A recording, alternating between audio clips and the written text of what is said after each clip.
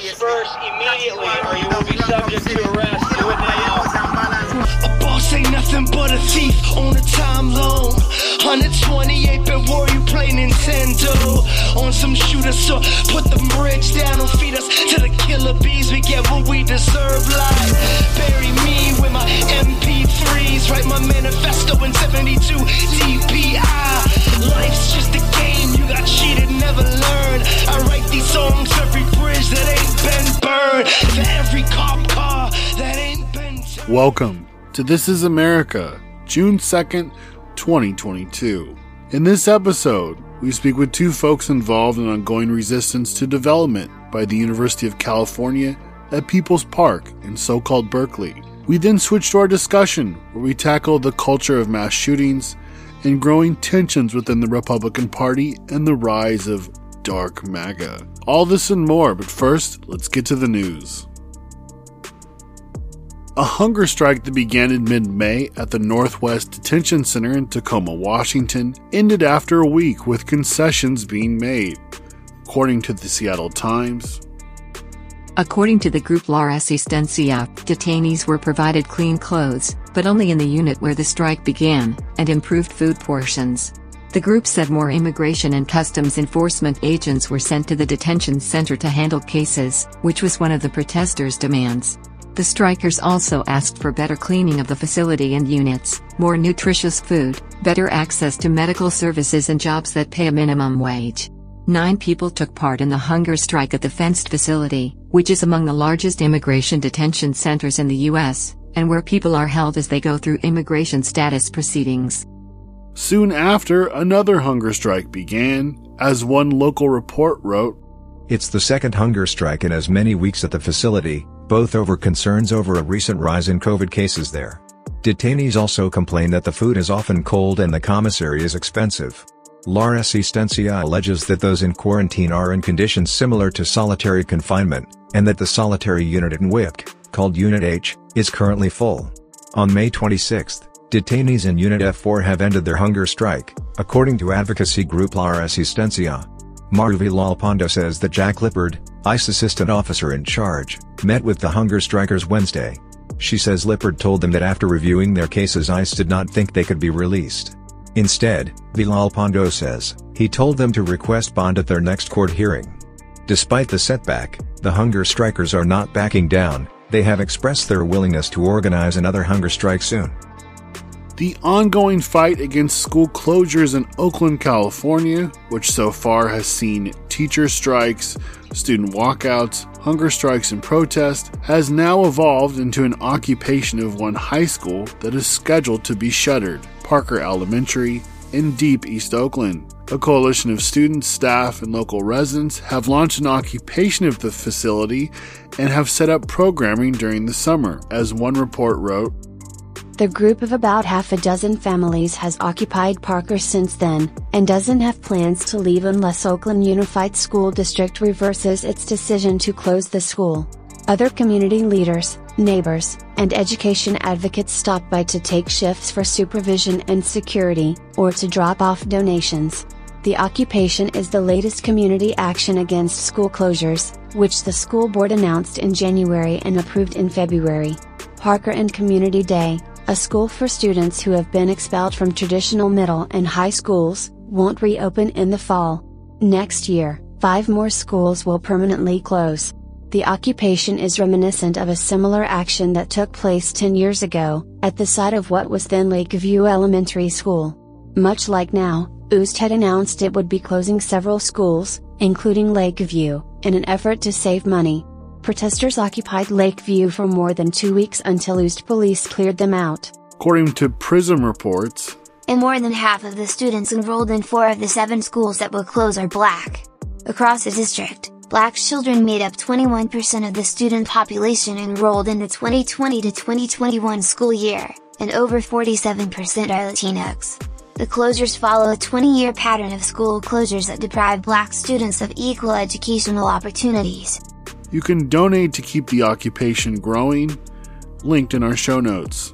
The fight in the Atlanta forest continues, as one report on the ground stated, "There are reports of clashes in the woods, as Long Engineering, Atlas technical consultants are accompanied by a mass deployment of police in order to begin construction of a perimeter fence at the proposed future site of Cop City. Reportedly, protesters dispersed the bulldozer, workers, and police using stones and fireworks. No detentions or arrests so far. Forest defenders are calling on supporters to continue to put pressure on various construction firms to drop the Cop City project. Meanwhile, actions in solidarity with the Atlanta Forest continue. In the Bay Area, a communique posted to IndieBay wrote, "We smashed windows at Consolidated Engineering Laboratories in Oakland, an Atlas company, 'cause smashing is fun. Engineers suck, and they smashed our camp in Atlanta. They want to build a Cop City to train pigs to put down urban insurrections, and erect soulless sound stages to make shitty movies. They've buddied up with the FBI and a clusterfuck of police agencies to unsuccessfully drive forest defenders out of the woods. We hope they don't succeed, but our eternal hostility remains. Let's see how long these monuments to liberal society stand." Another communique took credit for an action in Erie, Pennsylvania, also against Atlas, a company contracted out to build the Cop City project. An anonymous post sent to Scenes from the Atlanta Forest, the communique read, "Stop Cop City, defend the Atlanta Forest and forests everywhere." As a ruling from the Supreme Court on the possible overturning of Roe v. Wade is expected this month, the fight for reproductive freedom continues, with ongoing targeting acts of vandalism happening across the U.S. In Linwood, Washington, a pro-life pregnancy center was vandalized with graffiti reading, "If abortion isn't safe, neither are you," and also Jane's Revenge, a nod to various groups across the U.S. who have carried out similar acts of pro-abortion sabotage. In nearby Olympia, according to a communique posted to Puget Sound Anarchists, "Last night we vandalized 4 anti-abortion churches in Olympia. All of these churches have ties to anti-abortion crisis pregnancy centers, religious fake clinics that manipulate mostly poor people into having and keeping children they don't want or aren't ready for and marrying whomever impregnated them, whether or not that relationship is healthy or safe. Crisis pregnancy centers are exploitative and serve the aims of upholding the patriarchal family, a primary site of violence against women, queers, and children." A Mormon church, Calvary Church, Harbor Church, and St. Michael's Catholic Church all received facelifts in the early hours of Sunday morning. "We dumped red paint over the entryways and left messages of 'If abortions aren't safe, then neither are you. Abort the church, and God loves abortion.'" Even in the likelihood that abortion remains legal in Western Washington after Roe v. Wade is overturned, there are still local enemies who are doing everything in their power to make it as difficult and inaccessible as possible. These churches are terrified of people exercising bodily autonomy, whether aborting unwanted pregnancies or taking gender-affirming hormones/surgery or fucking whomever we want, because they need the rigid hierarchy of the family as the basic unit of control. It's not even conspiratorial to say the Mormon Church, Catholic Church, and all others that punish abortion and reward marriage or patriarchal sex abuse cults. From the beginning, the Church has sought to control and destroy every impulse toward pleasure and self-determination. While a little graffiti may be a small gesture in the war against patriarchal religious control, we wish to highlight that it's easy and fun to attack. Our enemies are vulnerable and easy to find. In acting we learn to act. In waiting we only learn to wait. The secret is to really begin. We echo the words of some crazy bitches from over a decade ago when we say that we are not asking for the right to choose, we are taking into our own hands the ability to abort a pregnancy. We are not asking for advertisements or media that pander to trans people, we're wresting the tools to change our bodies out of the control of doctors. We are not appealing to state power for and into patriarchal violence, but threatening, "If abortions aren't safe, then neither are you." For joy, pleasure, and self-determination. Jane's Revenge. Bo Brown Memorial Cell. An autonomous call to action against patriarchal supremacy, from under the banner of Jane's Revenge, has also been published on a new website. The statement reads, "Within the month we anticipate a verdict will be issued that overturns Roe v. Wade, setting in motion an evisceration of abortion access across the so-called United States. This is an event that should inspire rage in millions of people who can get pregnant, and yet, the response thus far has been tepid. We have agonized over this apparent absence of indignation. Why is it that we are so afraid to unleash hell upon those who are destroying us? Fear of state repression is valid, but this goes deeper than that. Your anger has been stolen from you. To this we say, no more. We need to get angry. We need the state to feel our full wrath. We need to express this madness fully and with ferocity. We need to quit containing ourselves. We need them to be afraid of us. Last week, an evil creature slaughtered 19 children and 2 teachers in their classroom in Texas. While some may call this horrific act senseless or random, we know that's not the case. We know that this was an act of male domination and patriarchal violence, meant to make women, children and teachers live in fear. We know it is deeply connected to the reproductive violence about to be unleashed on this land by an illegitimate institution founded in white male supremacy. We cannot think of a clearer example in this time of the need for autonomously organized self-defense networks.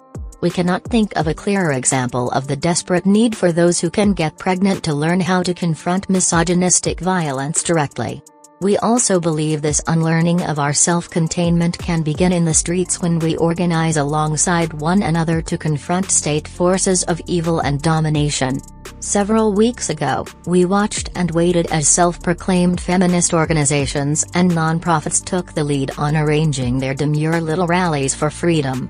We were told to let them handle it, and to defer to the political machinery that has thus far failed to secure our liberation. In a world where the news media has an attention span of about 24 hours on their best day, we knew these hollow gestures would fail to capture attention. We knew we were witnessing counterinsurgency in action.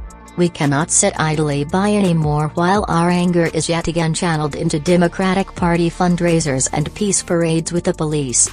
We were even told we must cooperate with them because they work alongside abortion providers and clinic escorts, a group of people who, at this moment in time, cannot possibly risk their lives or their livelihoods any further than they already are.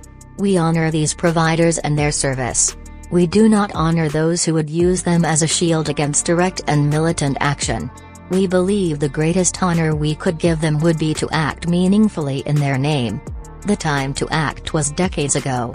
The next best time is now. Whatever form your fury takes, the first step is feeling it. The next step is carrying that anger out into the world and expressing it physically. Consider this your call to action. On the night the final ruling is issued, a specific date we cannot yet predict, but we know is arriving imminently, we are asking for courageous hearts to come out after dark. Whoever you are and wherever you are, we are asking for you to do what you can to make your anger known. We have selected a time of 8 p.m. for actions nationwide to begin, but know that this is a general guideline. There may be other considerations involved in planning time and place. We do not claim to speak for every community or crew. We are simply calling out to you. And we hope you answer our cries. To the cis male allies who would be interested in joining us in the streets, we say, you are certainly welcome, but you must use your privilege to shield and support us in a way that also enables us to get angry. Do not police us. Do not tell us what is and isn't appropriate. But do aid us when we are in need. We must also say, do not wait until the verdict arrives to organize. Make plans now. Take action now. It is not enough to share images on Twitter and Instagram, though that is still important to do. We cannot sustain this movement any longer with the same few hundred people who have been beaten down over and over again. We must not only circulate this call on social media, but reach out to communities who may not be in touch with radical circles online. Mass action requires mass outreach. We would not be issuing this call if we did not believe in our bones that this kind of action is possible. We have witnessed the women of Argentina, Mexico and Poland organize autonomously for their reproductive liberation. We know it can be done, but we need every soul reading this to do their part. To those who work to oppress us, if abortion isn't safe, you aren't either. We are everywhere. Signed, Jane's Revenge. Rent strikes are also currently ongoing in a manufactured home park in Lockport, New York. and in an apartment building in South Minneapolis where tenants are fighting to force landlords to make basic improvements. Across the U.S., people also held events remembering George Floyd and the wider uprising that was launched following his brutal murder in the early summer of 2020. Marches, film screenings, and other events took place in Portland, Minneapolis, New York, and elsewhere. According to a report back from Portland, 2 years have passed since a massive worldwide uprising began after the murder of George Floyd. In the span of 2 years, the government has refused to change and instead has continued to push for more police and increasing police budgets. After 2 years, activists in Portland planned a memorial in downtown Portland. While this event of remembrance was happening, another group of activists planned a direct action event to show that we're still here and this fight is far from over. While the main event downtown marched from Pioneer Square to the Justice Center, the smaller group went to the Multnomah County Sheriff's Department on the other side of Portland. The group planned a quick action that left 4 to 6 massive windows shattered along with all the front doors, which were also made of glass. Several large pieces of graffiti were drawn on the building, including "Say His Name, George Floyd and Revenge is Here." The Multnomah County Sheriff's Department was targeted due to the fact it is also used as the county probation office. Several people in Portland have been excessively charged over the last 2 years, and this building directly has attacked and tried to entrap protesters from the 2020 George Floyd uprising in the probation system. One thing that is constantly being learned and explained is how to adapt when police and the government continue to follow the same ways that got us here in the first place 2 years ago. Portland will continue to show up and do all the work that is needed to hopefully get to a better world one day. Solidarity with Minneapolis. R.I.P. George Floyd. In New York, people held marches and also a film screening. In Minneapolis, protesters marched with a banner reading "Remember May 28th" to the 3rd Precinct, where fireworks were set off and shopping carts were set on fire. And now for some upcoming events. On June 5th is the Bay Area Anarchist Book Fair in Oakland, California. On June 11th, there is the Day of Solidarity with Long-Term Anarchist Prisoners. Currently, there are events planned in New York, Philadelphia, and Cincinnati. From June 25th through the 26th is the Autonomous Tenant Union Network Convention in Los Angeles, California. From July 29th through the 30th is the Dual Power Gathering happening in the Chicago area. From August 6th through the 7th is the Montreal Anarchist Book Fair. From August 13th through the 21st is the Institute for Advanced Troublemaking's Anarchist Summer School. Then on August 20th is a Rock Against Racism Mutual Aid Benefit Show in Reno, Nevada. From September 10th through the 11th is the New York City Anarchist Book Fair happening in New York. And finally, on September 18th is the Pushing Down the Walls Benefit for Political Prisoners happening in Southern California. And finally, if you value It's Going Down as a revolutionary autonomous media resource in times of crisis and you have the means, please go to itsgoingdown.org/shop, and that's itsgoingdown.org/shop, and help us grow. You can sign up to become a monthly supporter or give us a one-time donation. You can follow the podcast, check out our RSS feed, follow us on whatever podcast platform you prefer, listen to us on the radio, tell a friend about us, follow us on social media like Twitter, Instagram, and Mastodon. And finally, if you enjoyed this show, check out other amazing content on the Channel Zero Anarchist Podcast Network. That's going to do it for us. Enjoy the interviews and the discussion, and we will see you soon.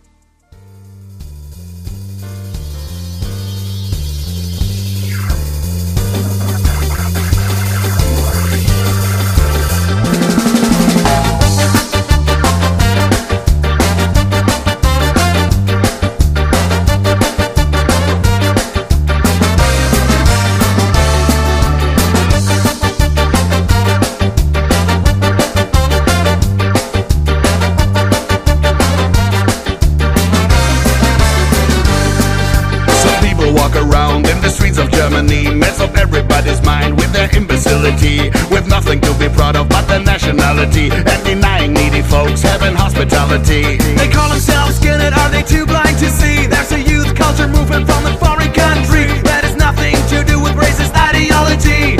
Better call them bonehead, we all can agree. They run their mouth but have nothing to say. We got to keep the moroses at bay. They got to go, we don't want them to stay. We got to chase them away. We gotta chase them. We gotta chase them. We have to chase them. Chase these boneheads out of here. We got to chase them. We got to chase them. We have to chase them. Chase these boneheads out of here.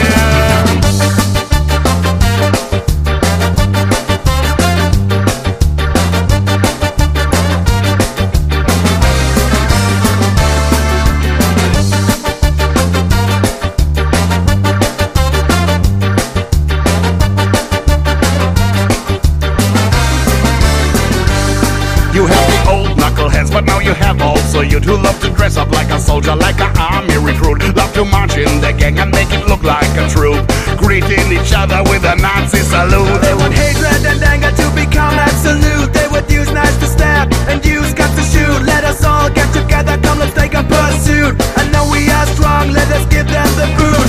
They run their mouth but have nothing to say. We got to keep the moroses at bay. They got to go, we don't want them to stay. We got to chase them away. We got to chase them. We got to chase them. We have to chase them. Chase these boneheads out of here. We got to chase them. We got to chase them.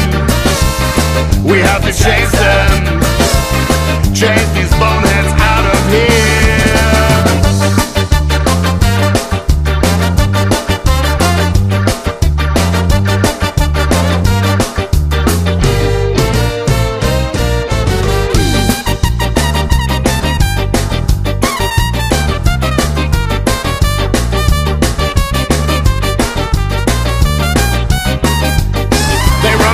But have nothing to say.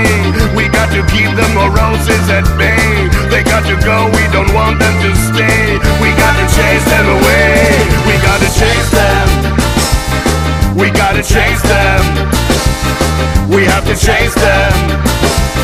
Chase these boneheads out of here. We got to chase them. We got to chase them. We have to chase them. Chase these boneheads out of here.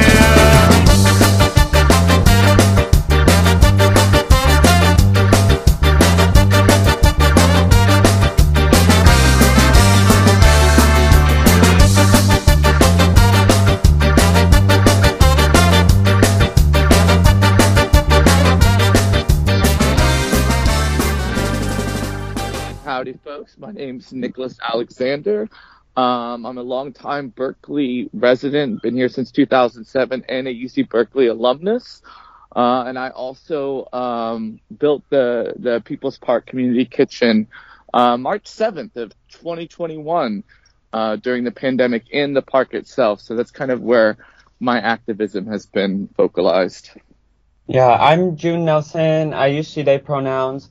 I live in Oakland right now, but I got involved with the park when I was going to Cal a couple of years ago. And I'm part of the group Defend People's Park, which is mostly students and some community members who have been organizing to protect the park from UC development since last year. We had an occupation, we've had events and things like that. And now we're trying to call people out to the park to protect it from development. Well, thank you so much for taking the time to talk to us.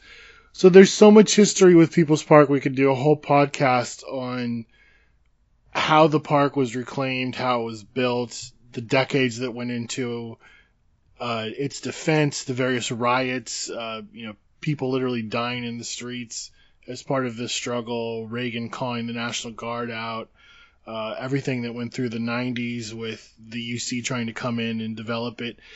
But just kind of paint us a picture, talk to us about sort of the history of People's Park and how it connects with right now and the current push by the UC. Well, People's Park has always been a center of resistance. Even its founding, it was founded in opposition or in protest to the university because the university was maintaining this dirt law and not doing anything with it. And so people said, let's turn it into a community park. And it started in resistance and as a community space. And that's something that has been a major part of the park throughout its history is continual resistance against the UC.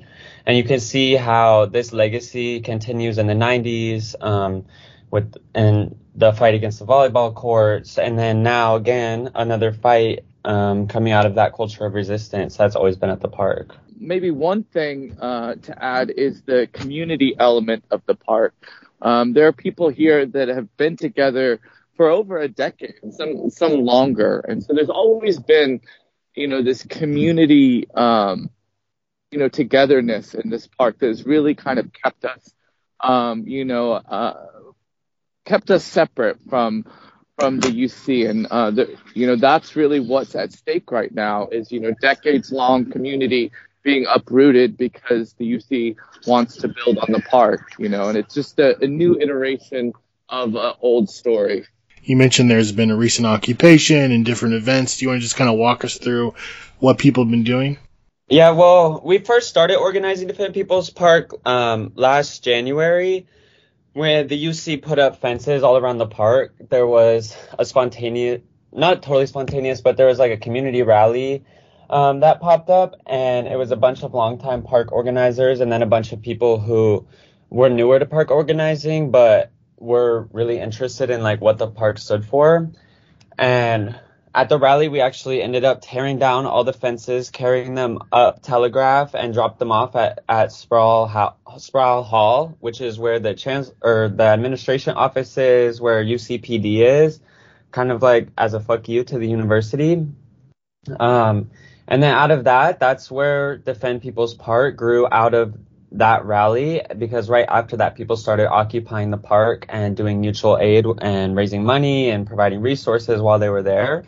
And so that kind of formed the basis of our organizing, was doing mutual aid and building community with people at the park, and basically just trying to support people with day-to-day life as much as we could. So we would get tents, sleeping bags, clothes, things that people needed. And we would also do our best to try to support residents with other things. Like, for example, we've helped people with doing their taxes or filling out paperwork.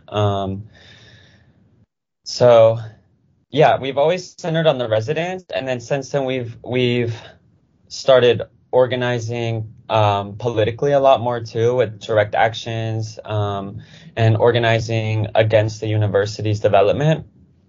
So yeah, it's been a process, but that's kind of where it all started. So let's talk about what the university says. They have always had a claim, quote, legally to the space, even though they haven't controlled it for decades. They've always said that they wanted to retake the park and bring it back under their control.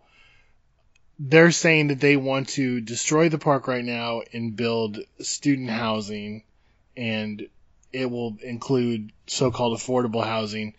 Talk about your response to that. Well, one thing I might just bring up initially is that if you actually look at the number of units that are going to be Section 8 or 30% of your income, it's only, I think, around 20 units. The rest of the units are considered below market rate. So what that actually means is that people will be spending around $1,000 to $1,500 for those particular units. No one we know right now in the park, and really no one should be paying that much. So the idea that the supportive housing is going to be including the current residents of the park is just is a flat out lie. There's, I think, only 20 units of that of like the 97 units they're building in the supportive housing that actually would cater to the current needs, material needs of the people in the park. So it's just it's just disingenuous on its face.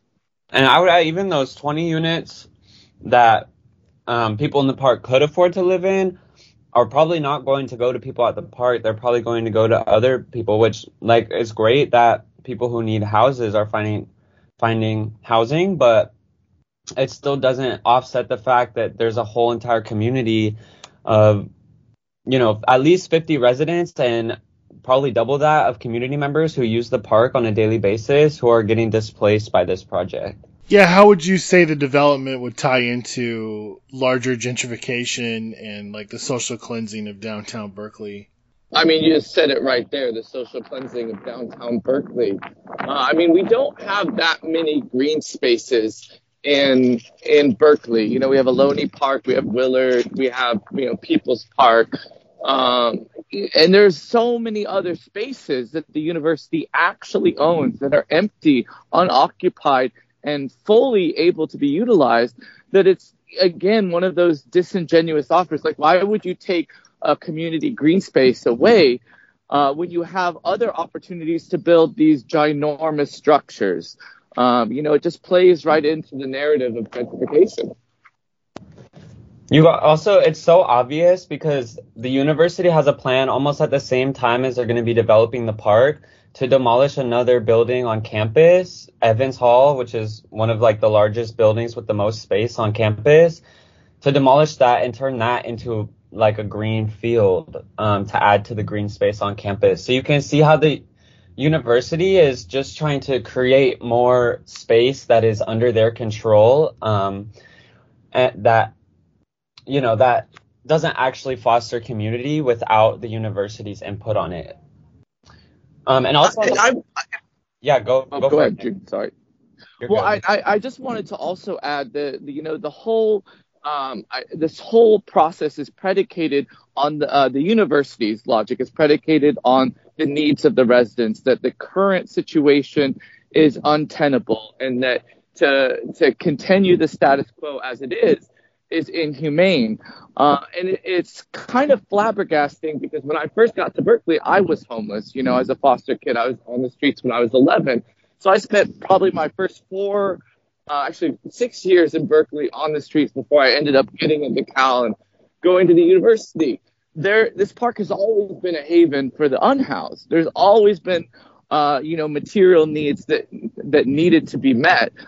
So that the university is just now coming to this realization, and they hired just one social worker to help out when there's so much more need that needs to be done. It just kind of begs the question, where were they 10 years ago? Where were they 20 years ago? Where were they 30 years ago when the homeless were still here? Why is it now? Do you want to talk about some of the programs and maybe programs is the wrong word, but the different projects that evolve out of People's Park? There's things like Food Not Bombs. There's gardening that goes on. There's different mutual aid projects. Can you talk about some of those things and how they kind of flow out of the space and interconnect with it? Well, I mean, personally, that's a good question, because this is really a true space of chaos where anything can really manifest if you put enough energy into it. Point in fact, I and a couple other people worked to build a community kitchen, which ended up having breakfast and dinner shifts Monday, Wednesday, Friday, where community members that didn't actually live in the park but were in the wider community could come in and could engage the community, could help meet the material needs.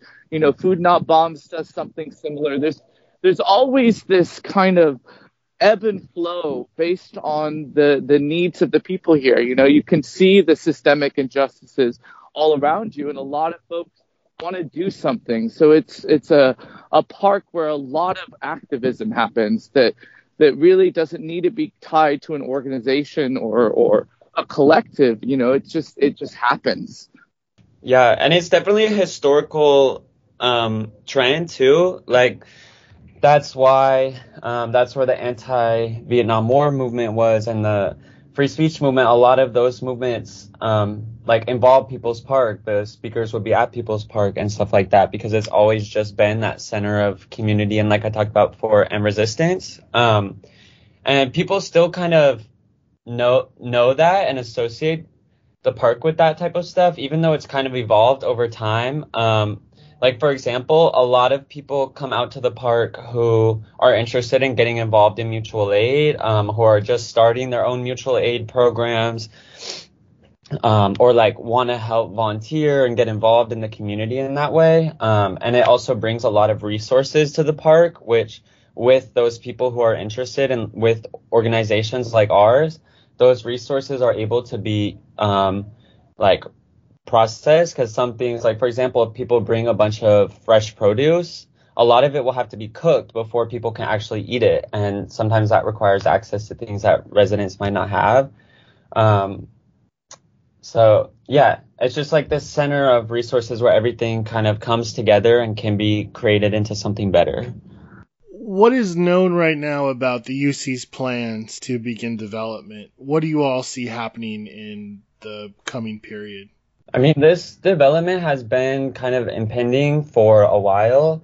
The university was trying to start building last year when we started occupying, and they've just been kind of pushing it off, probably just hoping that public support for the park will die down. You know, they've been putting out their propaganda, things like that. But now they're definitely planning on building this summer. They've said that's when they're trying to break ground. And we've heard rumors that it might be as early as June, which is just starting in a few days. So it really is a really urgent thing. And that's why we're asking so many people to come out right now, because there's not a whole lot of time left to fight before the university starts building. That said, though, I do believe that this is a winnable battle. And at the moment the university does come and does bring a fence around the entire park and really starts to begin this battle, that we're going to have an incredible amount of support throughout the entire Bay Area. I really do believe that, you know, because this isn't just like a center for Berkeley. This is like a center for history, for the free speech movement. And so for that to be, you know, put under threat, and, you know, let's just all be real, we've been a little, you know, claustrophobic because of COVID and, you know, stuck inside for a long time. I bet there's a lot of anarchists everywhere that are ready to, you know, give it back to the state. I mean, I hope the university is scared, because the park really does have a lot of support. Like, people sometimes come in from out of state. We've had people who say they're visiting, like, Berkeley just to visit people's park, because they've heard about the community, the history, everything that goes on there. And even last time the university put up the fences around the park, they were just about to take soil samples. They weren't even going to start breaking ground for development. And that was when we had hundreds of community members come out and tear down the fences and reclaim the park for the people. So if that's what happened when the university wasn't even officially trying to build, you can imagine how many people are going to come out once they actually try and develop on there. Is there an attempt to try to bridge the generational gap, I guess, between everyone? How do you kind of bring all those folks together and keep them on the same page?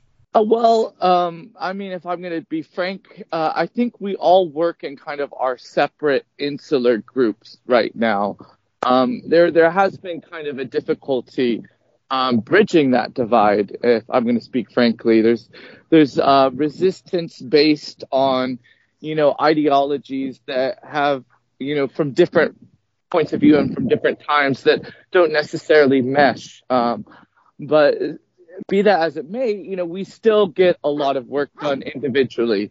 And I think what we're hoping for is that once the fences do come up, you know, once the battle, you know, is no longer abstract, it's actually a real thing in front of us, that it will bring all of us together, regardless of our disagreements and maybe our objections. But it has been, you know, an incredible challenge bridging that divide and finding a way, you know, to work together when you have opposing ideologies. And I don't think we've necessarily found the right way to do that yet, in my personal opinion. You mean in terms of people that are maybe trying to sue the city to block it as opposed to a direct action route, or? Yeah, I mean, that's a perfect concrete example. There's a different belief in or how activism should be done. You know, some people think the lawsuits are the only way forward. Other people are about, you know, obstructing, say, their gate and, you know, forcing people to confront hard truths. And it's hard to kind of bridge that. Though I will say none of the lawsuits ended up coming out to anything. You know, if we remember, the legislator changed it so that, you know, students can no longer be considered an environmental impact. So I'm really not sure how that's going to move forward. And to speak frankly, the university has yet to respond to any of the lawsuits yet, which just shows you how much they're worried about it. In my view, and in some of the people I'm surrounded with's view, we think direct action is literally the only way that we are going to save this park. Getting bodies here, tearing down that fence, and creating some civil disobedience. And that has necessarily ruffled some feathers of people that want to be more softer with their approach, I guess. Yeah, I remember reading there was some talk of trying to designate the park as a historical landmark, and people were hoping to go that route. But that was meaningless. I mean, it was beautiful, and I'm glad that happened. But it wasn't a federal designation. It was a state designation. And if you looked at the actual the codes surrounding it, it doesn't stop someone from building on the site. It doesn't really do anything, frankly, besides give us something to celebrate about once, and then figure out how to really fight the battle. So I would challenge people to find any concrete example of going the legitimate route, or maybe the bureaucratic route, where there has been benefits gained from it. Frankly, I feel like it was just a lot of wasted time that we could have otherwise used to engage more people and increase our activism, so that when the fight does happen and we need bodies on the ground and we need to take down the fence, they're here. We didn't just waste all our time, filing frivolous Brown Act lawsuits that went nowhere. Well, for those listening, if they're in the Bay Area or California, or they want to come into the region to help support, or they at least want to keep up on what's going on, where should they go, and how can they stay up with what's happening on the ground? So we put a lot of stuff out on through our organizing. So one of the best ways to stay tapped in is through our Instagram. It's at People's Park Berkeley, which is where we put a lot of call outs, a lot of information about our events that we're doing or what kind of work we're doing. We also have an email. If people are interested in getting involved, you can email defendppark@gmail.com. And really with any ideas or types of support, because we kind of need all the support that we can get, and we're trying to include everybody in the community. And the best way to get involved in the park is honestly just to come out to the park and to start talking to people and meet the community there, especially when we have events, so that organizers are there too. But it's just a really beautiful place to be and to spend time and build community with people. Awesome. Well, anything else you want to talk about or go over? A lot of people at the park right now are being moved to the Roadway Inn, which is the temporary housing that is being provided by the UC for residents who are evicted from the park. And there has recently been a report filed by Where Do We Go Berkeley against the Roadway Inn, specifically the staff members there who are contracted from Abode Services, which is another nonprofit. And there have been all kinds of issues there, from the food being just really foul and inedible, not sustaining, to people being locked out of their rooms overnight. Somebody actually passed away at a bus stop, and people thought it was because they weren't going to be allowed back in because they were after curfew, even though there are guards on duty 24/7 with keys to the rooms. Residents there have had the police called on them. There have been all kinds of issues. And so this is the environment that People's Park residents are moving into right now. So it's really, really important that we'll make sure to hold the university accountable, and not let their words and their propaganda that they're providing housing and services to all these residents, to not buy into that. And to actually check the university and make sure that they're providing what they're saying they're providing, and making sure people can actually survive in the places that they're offering. So I just wanted to mention that because, of course we're trying to support residents over there too. And it's just, the UC is just always adding another problem onto the problems that it's already creating and just exacerbating the cycle of oppression and homelessness and forcing people to live on the streets. Yeah, and maybe just to add to that, there is a similar situation in LA. I think most people in California would have heard of it, Echo Park, where they did a similar thing. They moved all the residents there into a hotel. And luckily we've had a year's time. So there was a study done to see how many of those folks actually were on a pathway into permanent housing. And it was like something around 20% actually found a pathway to housing. 80%, ended up back on the streets or were at a shelter or some other, non-habitable place to live. So, there's a really sincere question about whether the university can uphold the promise that they are going to house, all these residents and, enrich their lives for the better. Especially when they're contracting out all the work, the university isn't really doing any of this. Yeah, they're providing the funds, but it's Abode Services that's providing the food. It's the Abode Services providing the supposed counseling and, job training and all of that. One easy way, I think June mentioned the food, being basically unpalatable at the roadway. Cal has an incredible dining service. Why isn't it Cal Dining providing the food to the residents? Why is it that they're eating basically like thawed vegetables and 2 meatballs with a lump of mashed potatoes? There's a lot of questions about the integrity of how Cal is doing this.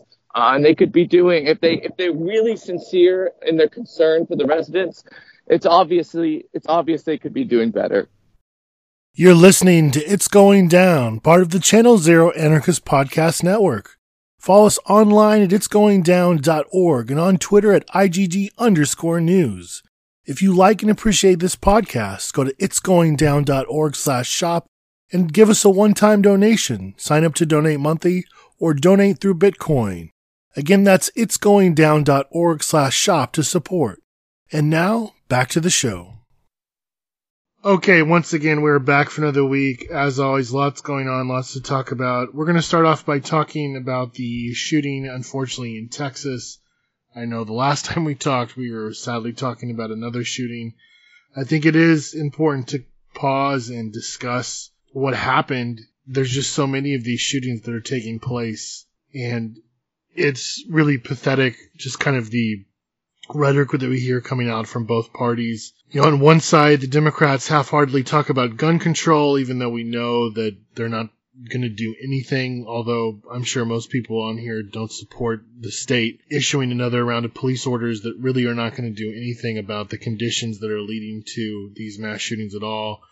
Even the majority of gun deaths in the United States that take place are suicides, and those are largely happening because, again, of material conditions that are on the ground that, of course, the Democrats are helping to exacerbate as we speak. Just besides that, they're in no position to do anything. Even though they control, the government in both houses of Congress, they're not going to use the filibuster. I think it's disgusting, too, that, looking back on the March for Our Lives movement, which was very much in part, a proto-AstroTurf movement in a lot of ways, even though there was this organic kind of walking out component to it. It very much was a push to get people to vote for the Democratic Party. Looking back on that now, this shooting has surpassed that body count of Parkland, and the Democrats are no closer to pushing through any sort of legislation or doing anything that would address it.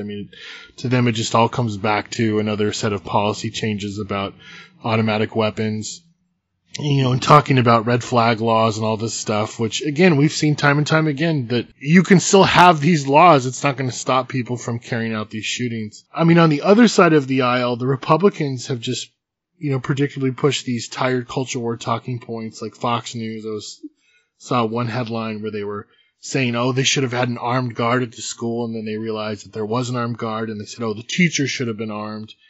And people like Candace Owens, who's like a far-right troll connected to Turning Point USA, or Paul Gosar, who's a rep from Arizona. That's friendly with Nick Fuentes and the America First, Groyper white nationalist movement.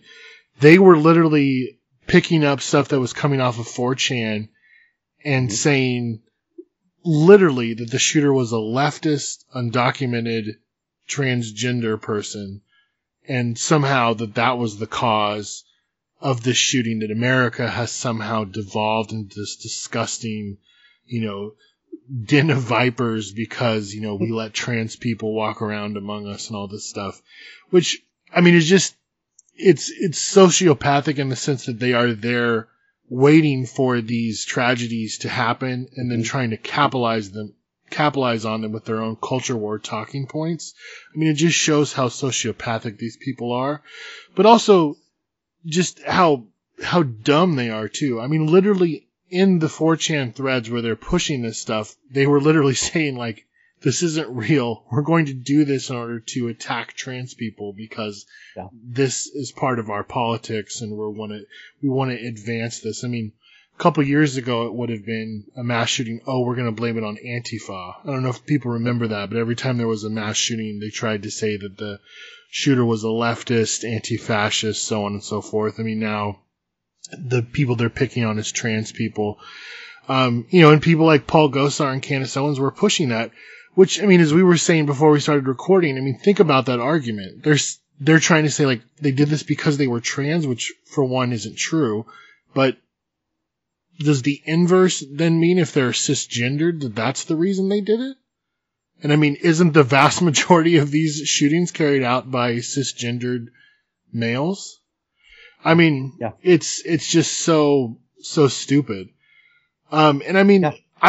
Just one other larger point. It just seems to me that we've arrived at this point in our society in which there has been this archetype that's been created of the mass shooter.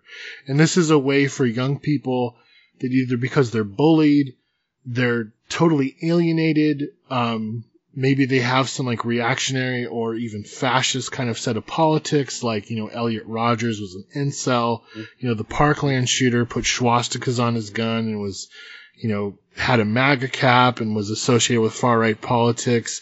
We were just talking about the shooting in Buffalo, and he was obviously a white supremacist. But people that are sort of attracted to these reactionary, violent,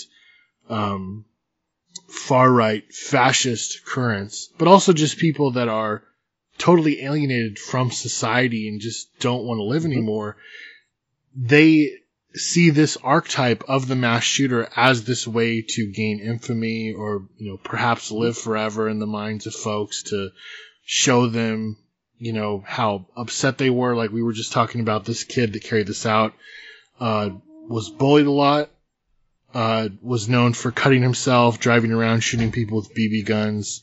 All this sounds eerily familiar. And we were reading that people were trying to contact folks saying like, look, this kid is not in a good way. He needs help. And nobody listened to them. And lo and behold, look what happened to them. But if you're a young person in America, you've grown up with, after Columbine happened, but you've always kind of had that shadow lingering over you.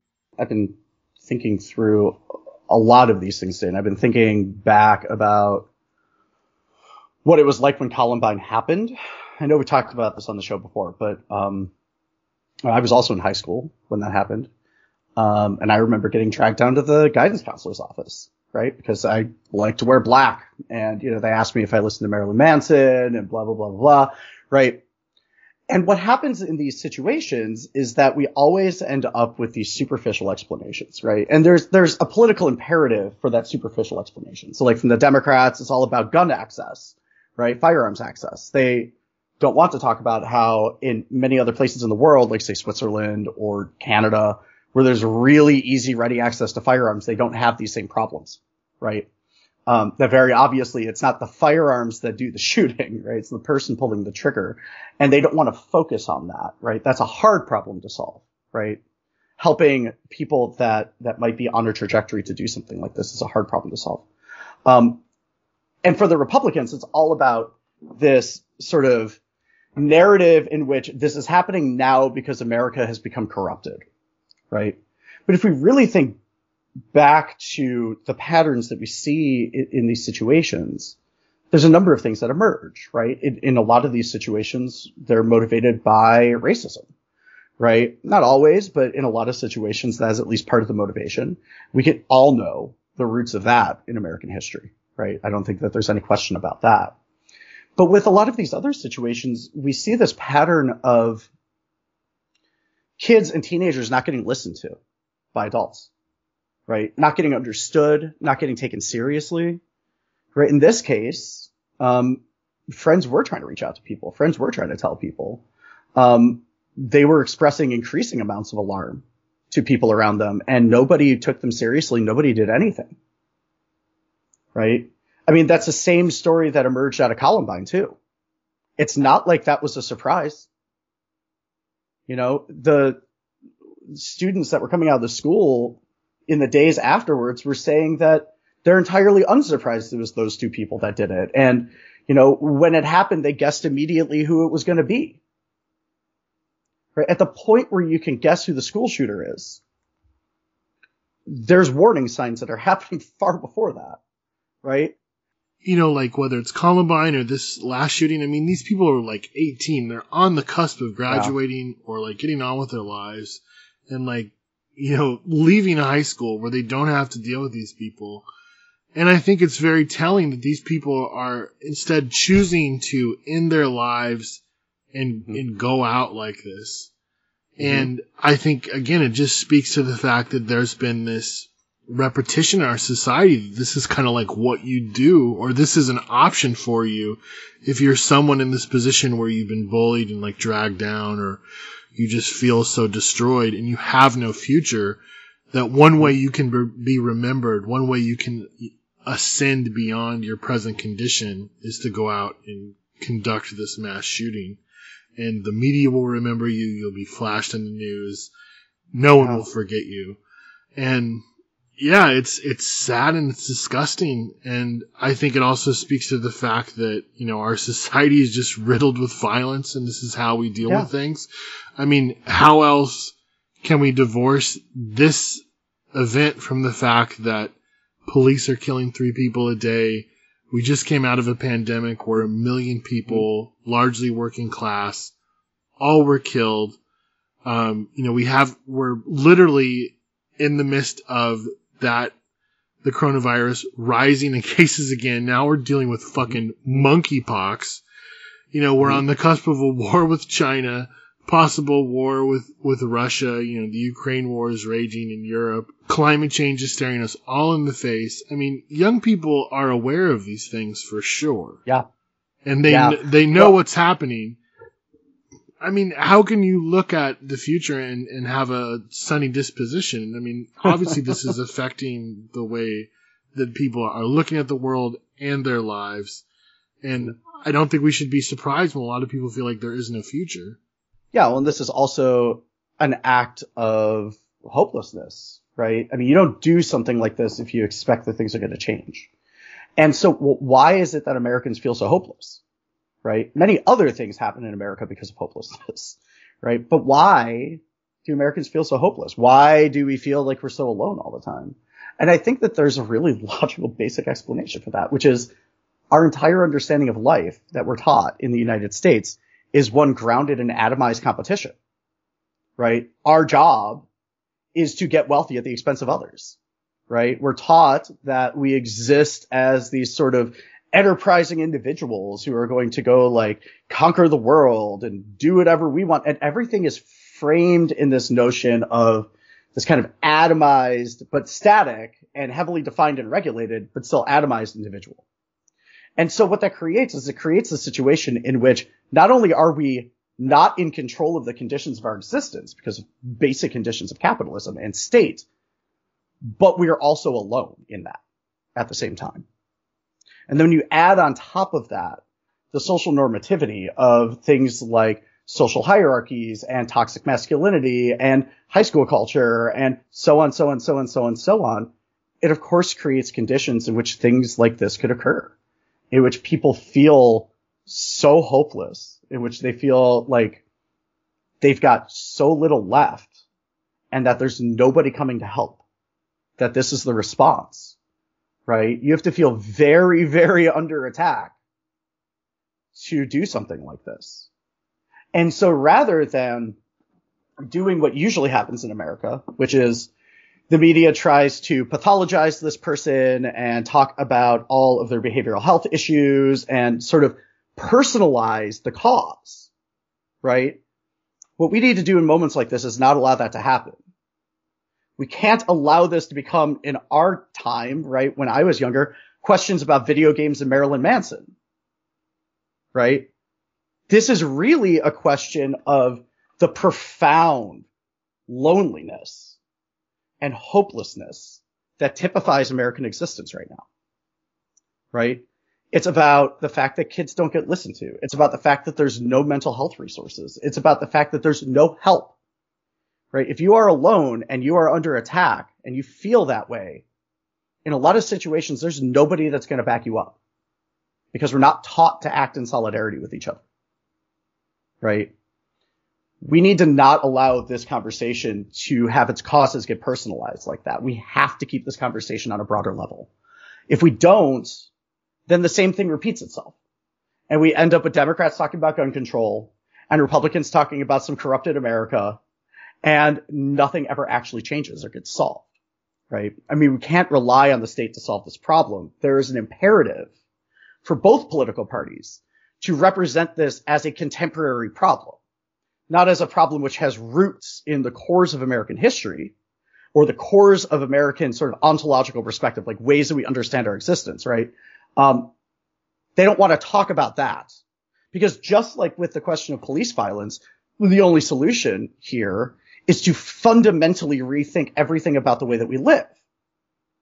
And that doesn't often end with the people in power staying there, right? It doesn't often end with social and economic systems that currently exist continuing to exist in the same way, right? And so there is an imperative for many of these people who think, you know, that they're doing the right thing, but there's an imperative that they have to present this as something which is just happening now, right? Maybe in the last 25 years or so.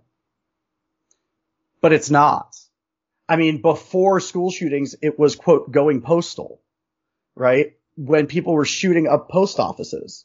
That was directly a response to the privatization of the Postal Service and people losing their severances and losing their jobs and losing union protections and getting their pay cut. That was directly a response to that. There were mass shootings. There was a mass shooting in the 1950s at the University of Texas, right? So it's like, it's not like this is a new thing. This has happened before. And we need to really keep the conversation on the level of talking about why this continues to happen socially, not what are the weapons used or what happened in the last 25 years, but what is it about the way that we live in America that makes this combination of alienation and firearms lead to this, as opposed to any other outcome like it does everywhere else in the world. And it's interesting, right? too, let me back up. It's interesting, too, that the two political parties seize on these mass shootings as a way to advance either culture war talking points or their own political project. But no one talks about, you know, the deepening suicide crisis that's happening that obviously is linked to this. I mean, a lot of people are literally killing themselves and some people are choosing to kill themselves this way. I think this is like the most extreme end of it. I mean, there was an interesting interview with the Socialist Rifle Association with people in the UK where, I mean, the gun culture is completely different, obviously. But they were pointing out, like, look, like if we're going to talk about shooting deaths, I mean, the vast majority of people that are killed by firearms are self-inflicted through suicide. And this is rising, as we've talked about on this program, among youth, but also among working class and communities of color young folks. So this isn't just, you know, alienated kids, you know, with access to wealth or something like that. This is happening like because of material conditions that people are living through. And it's happening across the social terrain, affecting people on the bottom the most, as most things do. But what's interesting, of course, is that we're not having the same conversations about the suicide crisis within the mainstream discourse as we do with these mass shootings. That's because in order to get into why that's happening, you have to actually confront this society head on. Whereas here you can just kind of offer up this piecemeal solution of like, oh, give the teachers guns or take the guns away. Yeah, well, and until we solve our malaise, right? Until we solve our, to use the French term, our ennui, our just complete sense of just powerlessness in life, right? And pointlessness. Until that's overcome, the suicide crisis is going to be a thing. School shootings are going to be a thing, right? White supremacists are going to be a thing. And it's also a response to alienation combined with a history of racism, right? And really, at the end of the day, again, it's impossible to look around America right now and think that everything's okay. Like, not just that things are bad on sort of an economic level, which we'll talk about later, or a policy level, or even a political level, but on the level of core fundamental understanding of how we exist in the world. Conditions are created in which, for example, for many, many, many years in American history, and I would even say this is still the case in a lot of places, things like needing mental health assistance was considered a personal weakness, right? Addiction was considered a personal weakness. Poverty was considered a personal weakness, right? And if we think about what that means, it means that in all of those discussions, that tendency in American political discourse to personalize the cause also happened. It also existed. And if we look at the net result of that, it has been many, many, many generations of us not dealing with core fundamental problems and allowing that mentality to entrench itself further and further and further. We can't let that happen around us. The book Poor People's Movements, they talk about this phenomenon where when the Depression hit, people took it internally, that it was their fault. Yeah.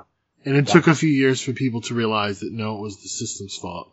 And then things really started to escalate. And that's when the ruling class was pushed into a corner in which they had to enact things like the New Deal. Much so like when the Great Recession, so-called, hit in around 2008. I mean, you had things like people moving out of their foreclosed houses in the middle of the night so the neighbors wouldn't see them. Yeah. Things like that, where it was, it was their fault that this was happening, not this was a systemic thing. And I think like that point that you made is so right on, because in America, we've been told it's your fault that this is happening to you. Who cares that it's rigged? The game's always been rigged. If you can't keep up, it's your fault. The opposite of that is people realizing that they're in the same boat collectively together and starting to do something about it and pushing back. But like you were saying, we're in a mental health crisis, we're in a suicide crisis, we're in an addiction crisis. All of these things, in some communities, have been feeling this for decades longer than others. Let's just put that plainly. But people should recognize that these are the problems caused by this system, and they're not just their personal fault. It's not their fault this is happening. There's a reason that this is happening. There's a reason that people are so sick. So let's talk about what's been happening politically. There's been a lot of talk about the midterms coming soon. Primaries have been happening. There's been sort of talk of tensions rising between the pro-MAGA Republicans and the anti-MAGA Republicans. Democrats have kind of just been shuffling along as usual. But let's really get into the Republican stuff, because I'm curious to hear your thoughts about where this is at. Is there a split? Is there a side that's winning? Where to start this kind of a conversation is to start with where the GOP is, right? And this question of a split. So a split would imply that there's coherent sides kind of breaking off from a central place, ending up in conflict with each other. And there's definitely a lot of conflict. There's definitely a lot of people breaking off from like MAGA world area. But they're not doing it in any kind of coherent way. And so what's happened instead of this kind of separate faction building up is this kind of fragmentation of conservative politics, right? And on some level, it's a sort of expression or becoming obvious of something which has been talked about right-wing politics for a long time, which is right-wing politics is business, ultimately. Right? There's a lot of money to be made, and there's a lot of people making that money. There's a lot of power to be gained, and there's a lot of people trying to get that power. And so right-wing politics, unlike, liberal politics, is typified by that same atomization we were just talking about, right? It's a lot of people competing with each other for listeners or viewers or airtime or advertising revenue or whatever, right? And with so much money floating around, we're really starting to see that have effects. So what we're watching, say, one group of people kind of fragment off in that sort of Lincoln Project kind of vertical, right? And they're all really trying to pull in donor money and do all this stuff to try and run candidates, right? You have this more traditional faction, which is like the Bush faction, right? These types, more neoconservative types who, are starting to regain some sort of voice again. You're seeing this with people like William Kristol, right? Who is on Twitter constantly, criticizing the, kind of MAGA faction of the Republican Party, and even criticizing like Bush and some of the stuff that happened in the Bush administration. And really trying to sort of craft this identity of being a conservative but a reasonable one, right? You see people like Condoleezza Rice moving in this direction, and they're sort of hedging on this idea that they need to maintain their legitimacy to be able to have any sort of position going forward, and that they shouldn't just sacrifice all the years of work that they did just to sort of bow down in front of Donald Trump. And really that faction is motivated by this idea that they know stuff and they have experience, and they're trying to do the kind of Hillary Clinton thing. They're trying to do the we are inevitable, we are obvious sort of thing, right? You have a faction of people that has sort of broken off and is trying to do this kind of revive the religious right thing. And really Mike Pence is kind of, in the forefront of that whole movement at this point. Pence has been going around giving talks critical of Trump and critical of stuff that happened in the administration, and talking about how, he really wants to instill Christian values in America and blah, blah, blah. And he's using all the traditional religious right talking points to sort of, gain traction. And then you start to move into the fringier parts of the far right, where you've got the MAGA cult still. But within that, you're watching a lot of churn happen right now. There's a lot of people who were prominent in that world that aren't anymore. There's a lot of conflict. Like, for example, the trucker convoy, which I don't know if a lot of y'all know, is still happening, apparently. I just realized this week. It's dwindled down to about 50 people. They're all camped out in Hagerstown, Maryland or something. And they're fighting with their leadership. Exactly. This is exactly what I was going to get to. Not only are they fighting with leadership, they almost stormed the luxury RV that the leadership bought with the donation money, right? And so the leadership of the trucking convoy essentially took the money and used it for themselves. And then the other people in the trucking convoy who stopped getting gas reimbursements like a few weeks ago almost stormed this RV, and the people in the RV had to call the Maryland State Police to show up to save them, right? That kind of thing is illustrative of so many of the other dynamics that are happening on the right wing right now. And you see it even internally at places like Fox, where you're seeing some Fox hosts starting to criticize people like Tucker Carlson, right? Starting to talk about how what he's doing is very destructive and so on. And that's usually coming from like the news side of Fox News, right? But you're also seeing other people start to sort of stake out a position in relation to this stuff, right?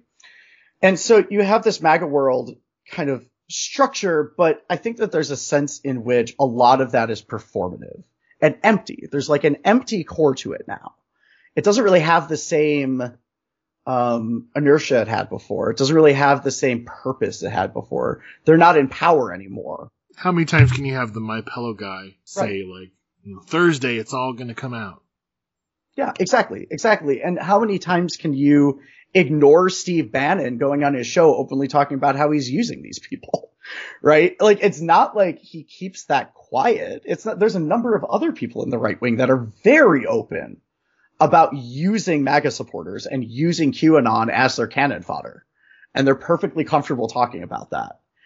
And it's like everybody that is still working in their proximity has to more or less ignore that, right? But that creates conflict. And so as we're watching their power wane a bit, or at least consolidate geographically, and I'll get to that in a second, we are also watching these conflicts build up. This is emblematic of the shift towards what they're calling, quote, dark MAGA, which... Yeah, the dark MAGA shift, yeah. To anyone outside of that subculture just sounds horrific. I mean, I don't know. Even if you're just like a passive Trump supporter or, you know, like, I guess he's better than Hillary type person or something, like, I don't see how you would be excited by that term. Like, it just sounds bad. Well, and what it implies is that they're willing to use government violence to impose their will. It's fascism. I mean, it's just overtly fascism. When Madison Cawthorn in his sort of concession speech starts talking about how he's going all dark MAGA and he's going to hang out with national conservatives, like, he's openly declaring himself a fascist at that point, like, literally. They're using different terms for it, but the terms really even aren't all that different, right? And definitely the ideas are not. And so, yes, you have this dark MAGA faction breaking off. You have another faction that has very similar politics around Steve Bannon that isn't really embracing this kind of aesthetic darkness, but is definitely embracing this kind of use of government force. And then parallel to them, you also have national conservatives like Josh Hawley, Tom Cotton, people like this, Ted Cruz, that are also talking about using extreme amounts of state violence to impose their will. That's a whole nother faction. And you're also seeing this kind of slow revival of the kind of libertarian wing of the Republican Party. And you're seeing that sort of show up in certain primaries. Some of these people who had been kind of involved in that wing of the party are now running in primaries against MAGA candidates, right? So we're watching all that happen. But at the same time, we're also watching Trump still endorsing people, and those endorsements in some cases winning and in many cases losing. And so really, like, why is that what's happening? And I think we can explain that through geography, essentially, political geography. So one of the effects of gerrymandering in the United States is that candidates don't ever have to be accountable for anything they do or say, because their seat is safe. And they never have to worry about losing an election unless you go way over the top like Madison Cawthorn and then you get unseated by another Republican. But like, say in the place I live, you barely even know the name of the Republican running. Nobody cares. They don't even show up on debate stages. They don't do commercials. You have they run somebody for the sake of running someone, but you have no idea who that person is. I remember for Congress one year, the congressperson from my district who had been in Congress for like 30 years and was, you know, a progressive Democrat, their candidate was a truck driver who never finished high school. As the official Republican Party candidate in a major city, right? And so in a situation like that, the sitting congressperson has no accountability. No one will call them to account for anything. They can do roughly whatever they want. And that's how you end up with people like Andy Biggs and Paul Gosar and Marjorie Taylor Greene and Matt Gaetz and so on, so on, so on. I mean, there's a candidate in Ohio who just won a primary for a district outside of Cincinnati who's known on the internet because he painted a giant Q in the middle of his lawn, right? And he won a primary against two other candidates. He had raised the most money because he was raising money nationally, unlike the other two. And it's a safe Republican district. That person, that guy, is going to become a congressperson. The guy who painted a giant Q in the middle of his lawn is going to become a congressperson. And so when we see that kind of geographic consolidation, when we see political districts and political, like, election cycles exist without competitiveness, without any sort of risk of losing your seat, functionally what happens at that point is the GOP can fragment completely, and it actually doesn't matter. Because as long as they have an R next to their name in most districts that they already control, they're just going to win. And then the real fight happens behind the scenes on the back end, right? And that's really where I think things are going to get interesting. I have no idea what that's going to look like. I don't think we know enough about what goes on on the back end of conservative politics. But that is where this conflict is going to ultimately play out. And it's going to play out around things like campaign donations and endorsements. We already see a version of this. We saw a version of this in Georgia recently, where Brad Raffensperger and Brian Kemp, who are both Republicans, Raffensperger being the Secretary of State, Brian Kemp being the governor, who have both been targeted by Trump nonstop since the 2020 election, both won their primaries handily against Trump-endorsed candidates that had name recognition. It's not like they were randos, right? Brian Kemp won against David Perdue. David Perdue had been a senator, right? People in Georgia know that name. The Perdue family is incredibly prominent in Georgia. And he had Trump's endorsement and lost in a Republican primary. And what that says is that at least statewide in Georgia, the guy who is willing to defy Donald Trump is a lot more popular than the one who's not. And that's a pretty interesting indicator. Now, what's important about that, though, is that we have to read that data point in its proper context, right? The way that a lot of the political press has been approaching that very specific series of primaries is they've been saying, oh, this is the end of Trump's influence, so on, so on. That's not true in any kind of way. It might mean that for a time, kind of Trump-inspired or Trump-adjacent politics are not in the ascendancy in Georgia. But you look at Ohio, for example, which traditionally has a very moderate Republican Party, or at least comparatively moderate Republican Party. That Republican Party just got taken over by, absurdly comically right-wing pro-Trump people. Like, pro-Trump people that literally everything they say is just random words, right? Like J.D. Vance, who, though is a writer, apparently lost any ability to be coherent in the last few months, right? And now just says whatever random buzzword comes to mind, right? We were talking before about some of these ads that have come out. And if you watch these ads of a lot of the MAGA Republicans, like I saw one for like the MAGA mom, you look at their talking points. They're not talking about like so-called like bread and butter kitchen table politics. They're not even talking about inflation. They're talking about the transgender Antifas are going to come and teach your kids CRT. Whatever sort of like MAGA buzzwords are popular at the time, like that's what they're going to go on. It's literally like a subculture talking to people in the other subculture. It'd be like if punk rockers were going to like run somebody and they'd like, vote for me and everyone gets a free 7-inch of, some obscure band that no one's ever heard of. It's just like... Exactly. Literally, you're just speaking to people in your subculture. And of course, this subculture has to be tens of millions of people across the United States that are into Trump and watch Fox News, of course. But if you're not inundated in that culture, it just seems like a bunch of buzzwords. But I guess my question to you is that a winning strategy? No. And does that signal that sort of the periphery has evaporated and they're left with this sort of like pure product of people that are just super hardcore, and like the only way they can really disassociate themselves from other Republicans is to say like, no, I'm super MAGA. And it's interesting. If you look on YouTube, you can watch the debates with Marjorie Taylor Greene. Some of the other Republicans are coming after her saying like, you know what? You just kind of like get up there and scream about Jewish lasers and a bunch of dumb shit, but you don't actually do anything. I think what we're seeing, and you mentioned it, there's a distillation happening, essentially, right? That a lot of the,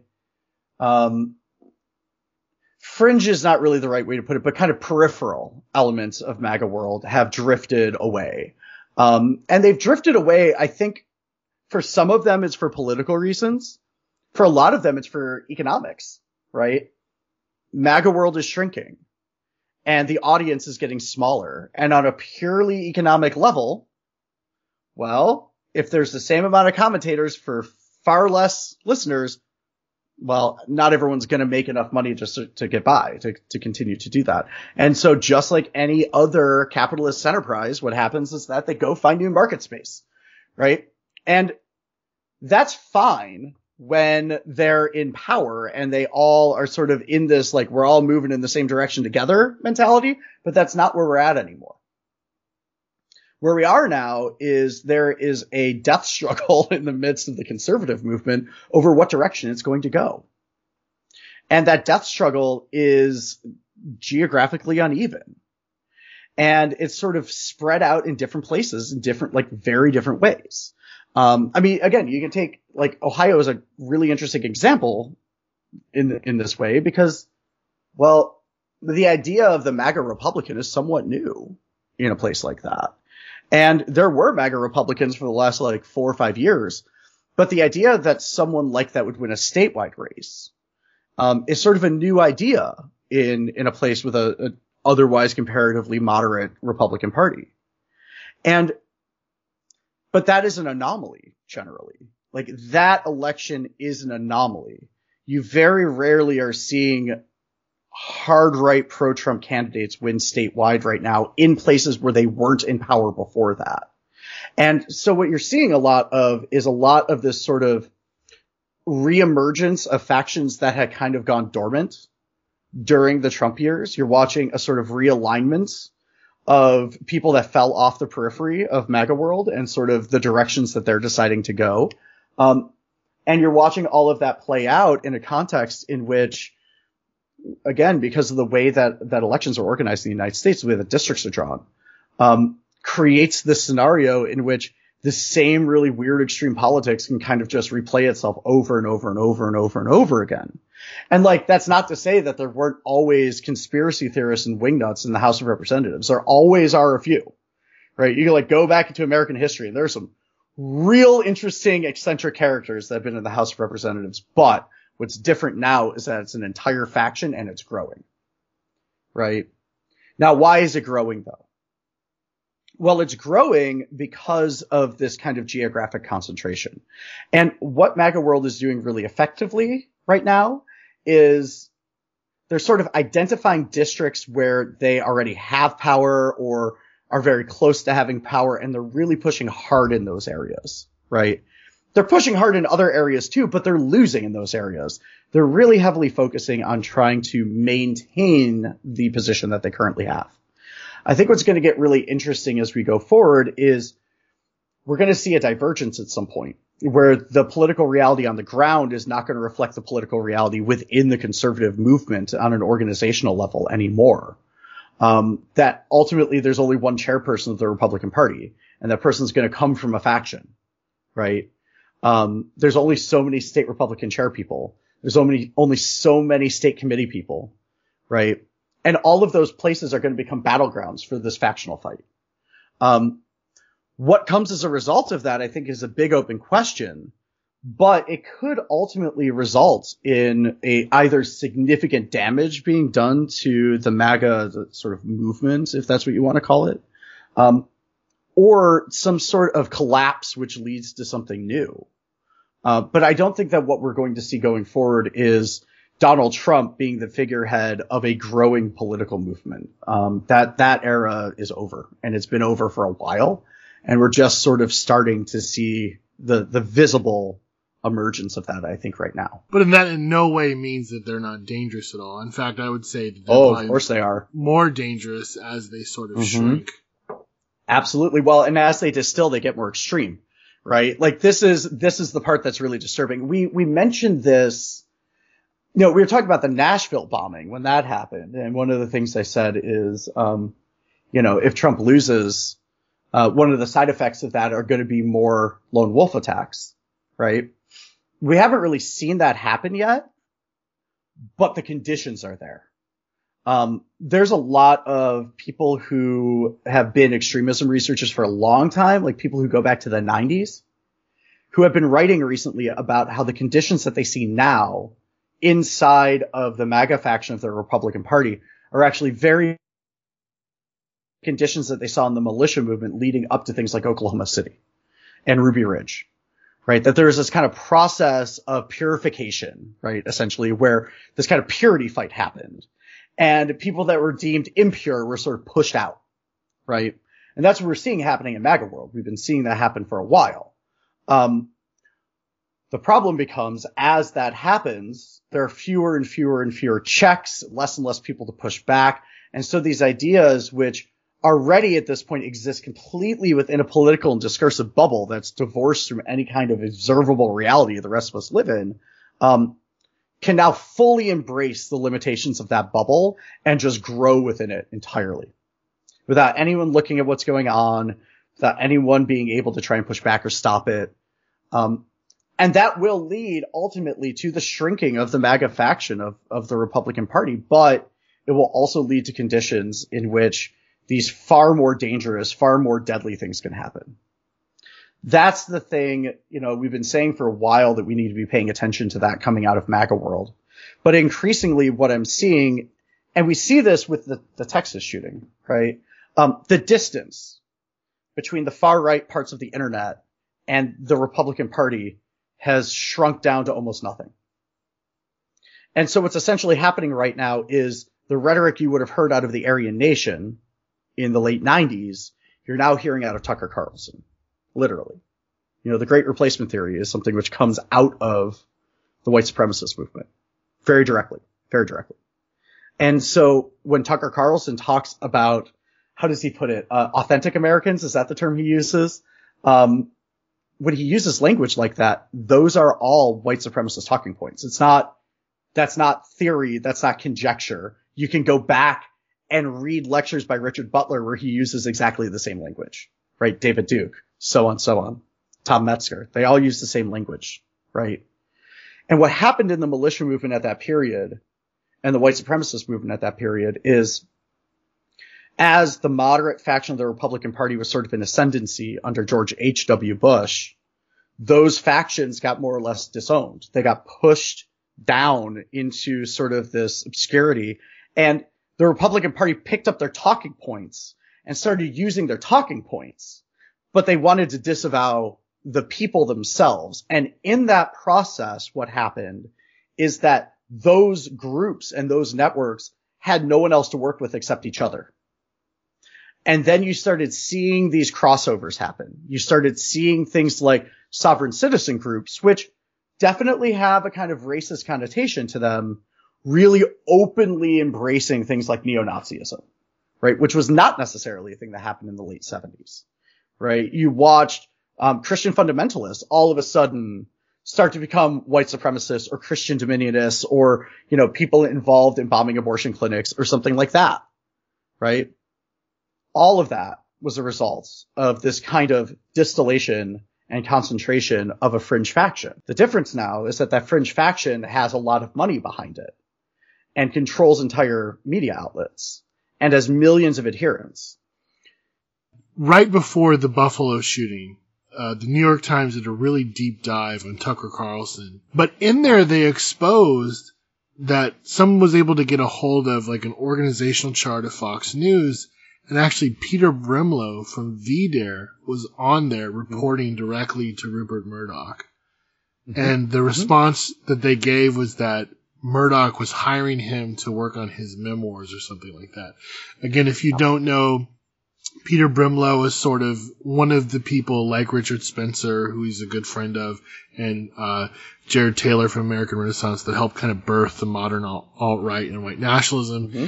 Another point that you'll probably remember when Richard Spencer gave that Hail Trump speech in D.C. where all the alt-right people threw up the Nazi salutes, he was one of the people on the stage that was there that they were saluting while they were doing that. That's Peter Brimlow. He runs a website called VDare, which was cited several times in the Buffalo Shooters Manifesto. But again, it just shows you how close these things are coming to each other when you have people like Peter Brimlow literally on the payroll of Fox News. And of course they're saying now, in light of the investigation, of course they don't know, they're saying that he is not employed there.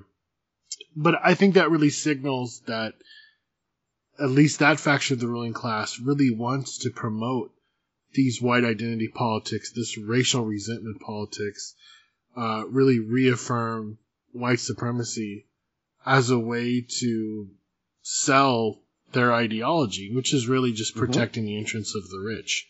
That's what they're doubling down on. They're not talking about capital gains tax anymore.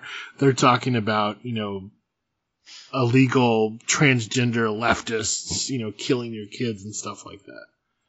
And there's a reason for that. I mean, look who they're signing the checks to. Mm-hmm. Yeah, exactly. Well, and it's one of these things where you're watching parts of the Republican Party start to recognize something that I think they had, like, more moderate factions had missed for a long time. And that is that most Americans don't actually care about rich people staying rich, right? Most Americans have a lot of resentment towards the wealthy. And in the past, this whole idea of trickle-down economics, they were able to sort of sneak through, right? It was able to kind of fly.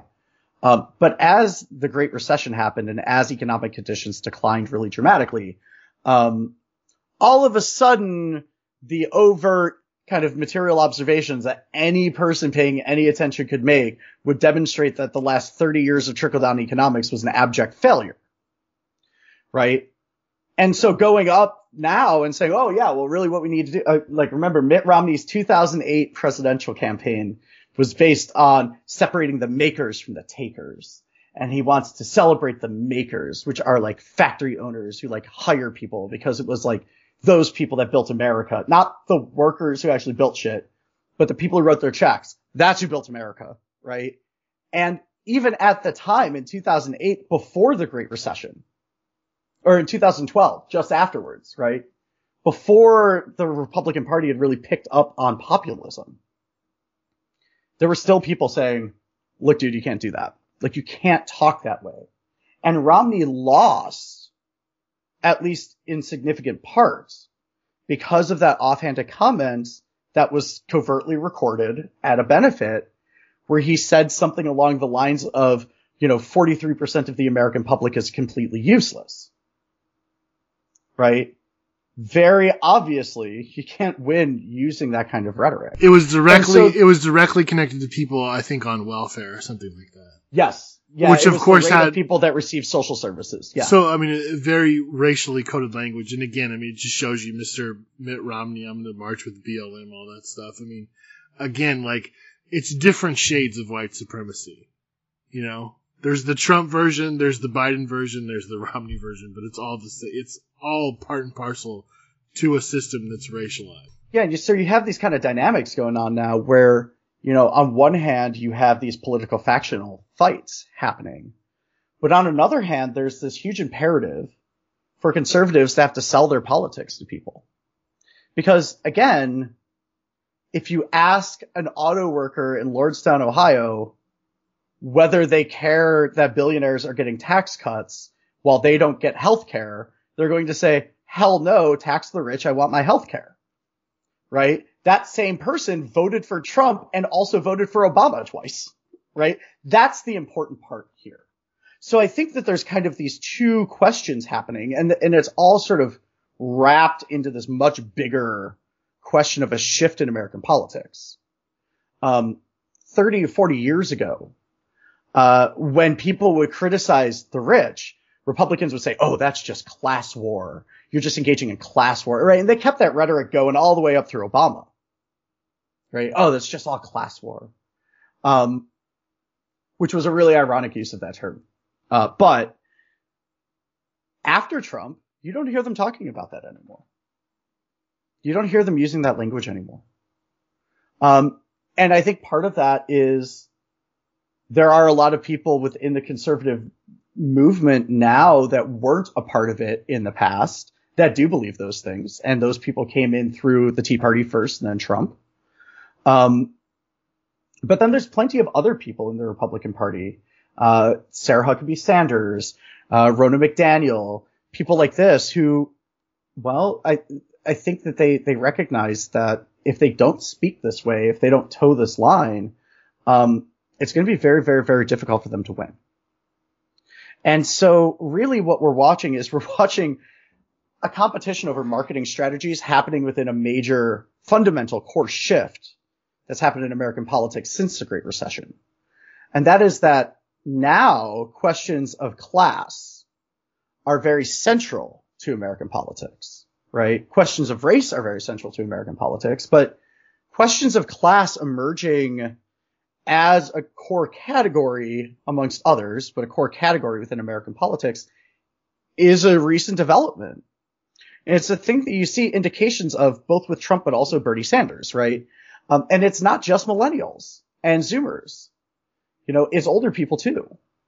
And it's really this kind of an emergence again of this idea that, obviously it's not thought of in class in the sense of being a group that has solidarity with each other, but it's thought of on this level of, again, atomized individualism, this idea that I'm poor and that person's rich and I resent that person because they have things that I'm deprived of, right? Not this person got rich off systematically exploiting the labor of generations of people and maybe we should all band together and do something about that.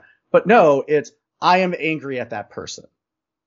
To the degree that politics stays there, and it's a question of personal resentment, the conservative movement has a lot to gain by using that rhetoric. And so you are going to watch factions of the conservative movement continue to use that rhetoric because it's very effective. And what it's, and what it indicates though is, again, we can see this factionalism building up. Someone like Bannon is leaning into populism really hard right now. Right? If you listen to Steve Bannon, if you listen to him over the last couple of months, one of the things you're seeing him talk a lot more about things like embracing populism, talking about class, embracing social programs, things like this, because that's what the working class wants. And he wants the Republican Party to be a working class party, right? He's embracing all of those things very pragmatically. And if you notice what he's not embracing, he is not embracing the culture war stuff. He will bring it up, but it is definitely not the core of what he is saying, right? It is definitely not central to his politics in any kind of way, right? Sure, he is a racist homophobe, but that's not what he himself is emphasizing when he's talking about politics, right? Or when he's doing projects around politics. What he's emphasizing is this sort of growth of an international nationalist, for as paradoxical as that is, conservative populism. And he's being very successful in that. And their kind of embrace of Viktor Orban in Hungary is one more sort of indicator in that direction, right? And so we're going to watch that shift continue. I think what's going to get really interesting though is we're going to have to see to what degree the Democratic Party is able to attempt to recapture that narrative, right? To recapture that mantle of being the party of the working class. You're already seeing, I use Ohio as an example a lot because it's politically, there's a ton of shifts going on in Ohio right now, that are really interesting. But, you have a candidate like Tim Ryan, who is the Senate candidate for the Democrats in Ohio. And Tim Ryan is another politician who really does this whole, like, I'm a member of the working class. I came from Mahoning County, which for those of you that don't know, Mahoning County is where like Youngstown and Lordstown sort of are and around. And, he's like, I'm from Mahoning County and, this is all like working class and we really need like universal healthcare and stuff. And he's doing that whole economic populism thing. What's fascinating about that race is that J.D. Vance, his opponent, is also doing the same thing. And so right now you have two Senate candidates in Ohio running against each other, both of which are sitting there trying to out-demonize the rich over the other one and talk about how they're representatives of the working class better than the other one. It's really weird. Right, but what's the key difference? If you look at what J.D. Vance is saying, he's blaming immigrants. Yep.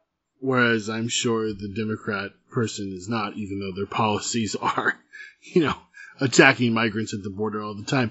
I think the thing is, though, is that, look, obviously the Democratic Party, they can pay lip service just like Obama, or just like Biden did to, the Fight for 15 or healthcare, taking away student debt.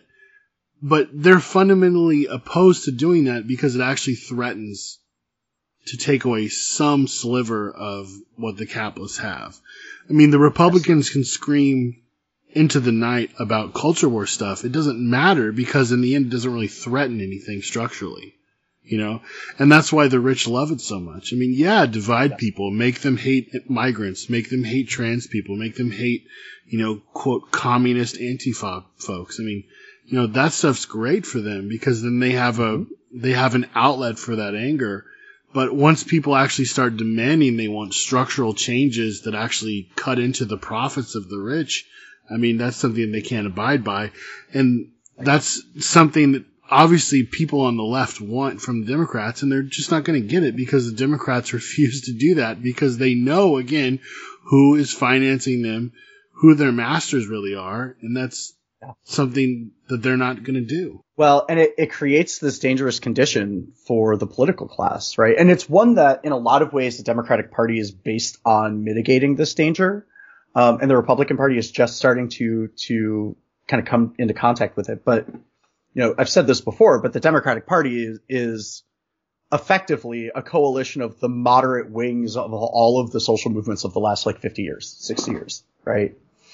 And their process of recuperating those social movements is very well honed at this point, right? There are direct personal advantages on the level of economic wealth and career status for becoming a part of the Democratic Party in certain parts of the country. And there is a personal imperative to give up more radical politics to do so.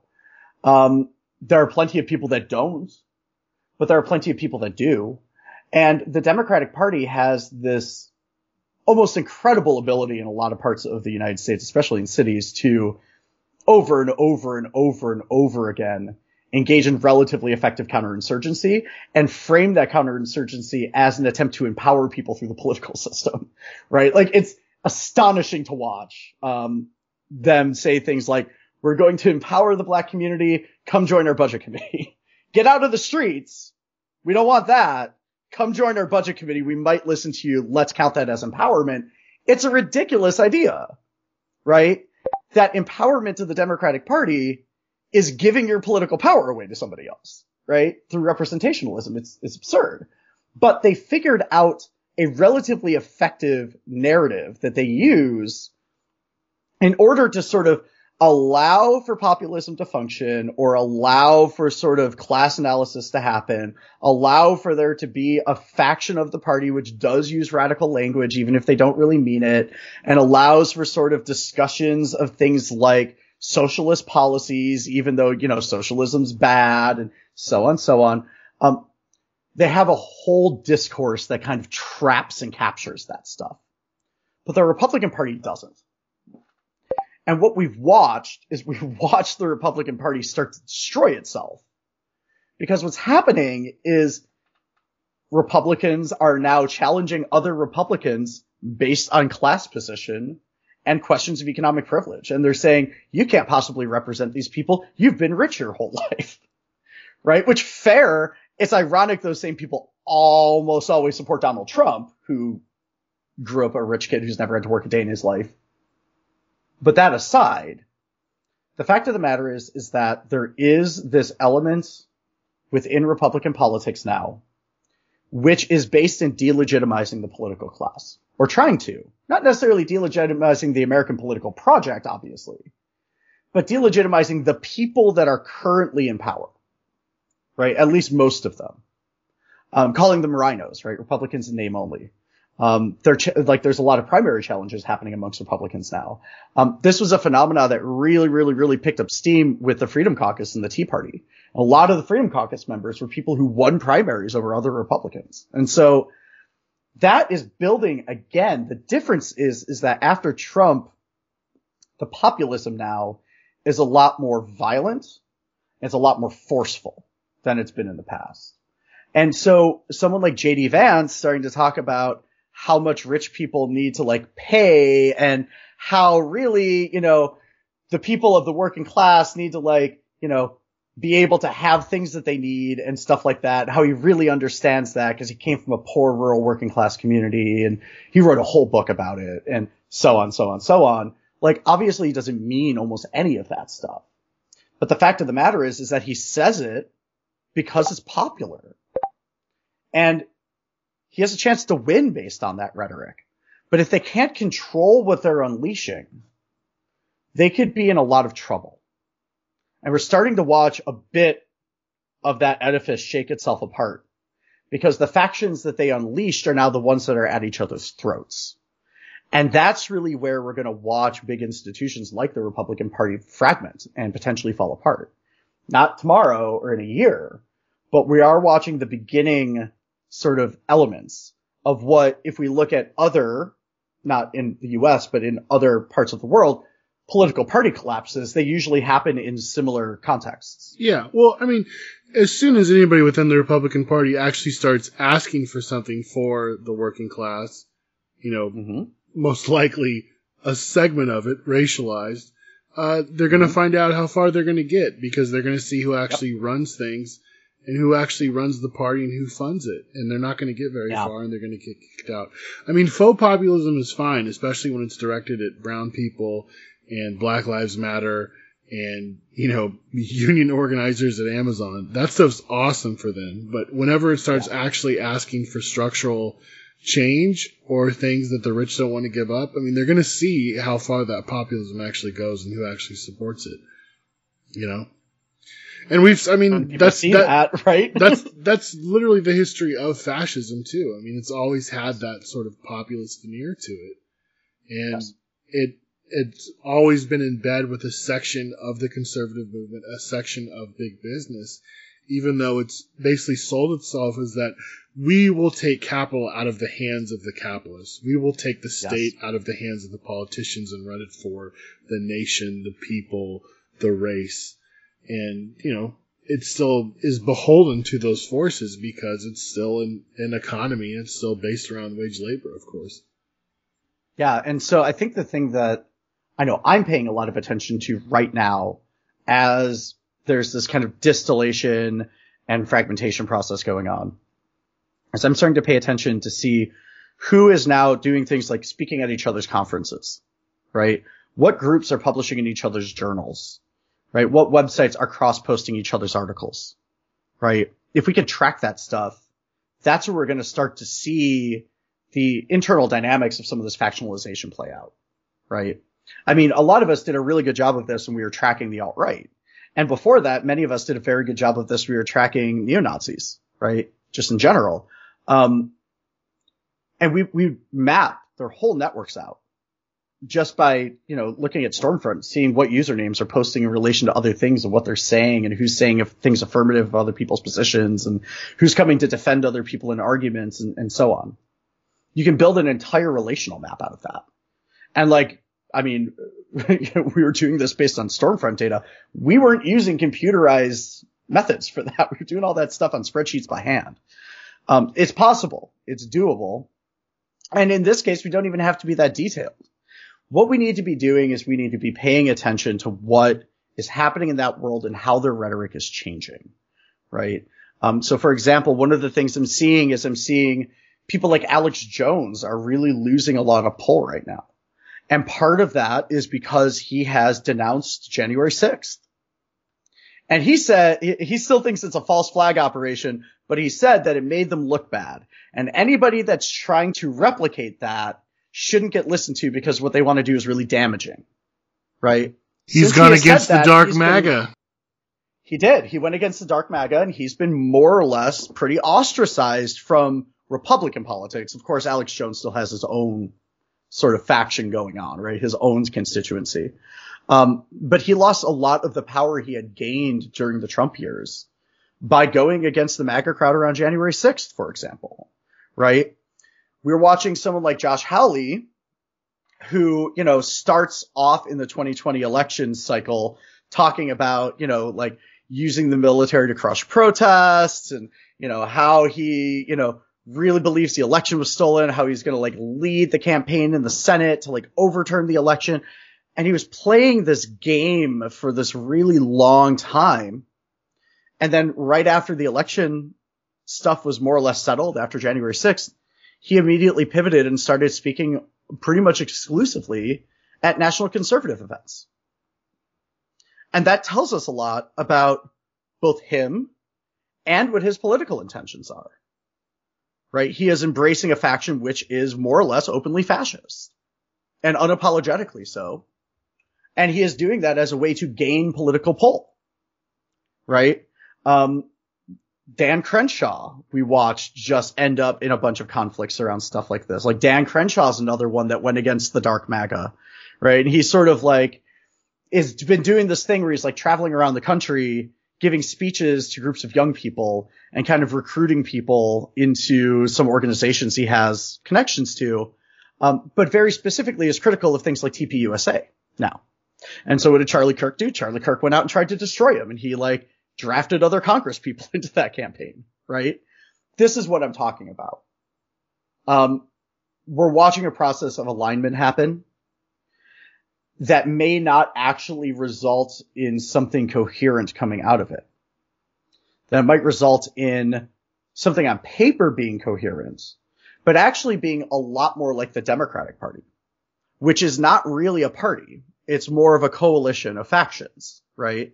The Republican Party still has party discipline. Like they operate as a party. We watch it happen in the Senate all the time. And they're actually really effective at party discipline almost as well as parliamentary parties in Europe are, right? Not quite. They're definitely in that way. They enforce a uniformity, right? That's never going to persist into the future. There's too many people competing with each other over too much for that to continue. And so as that breaks down, that's the process that I think everyone should be paying attention to. We're starting to watch the beginnings of that happen now, but this is the time we really need to be attentive to what's happening in that world.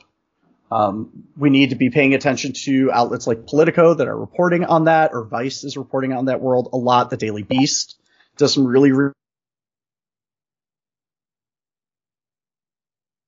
all day on Facebook doing open source intelligence, right? That's definitely not what I'm calling for. What I am asking people to do is read the political press and try and keep track. That's it. If we can do that, we're going to be in a much better position to address what comes out of this when it comes out of this, like when the result happens.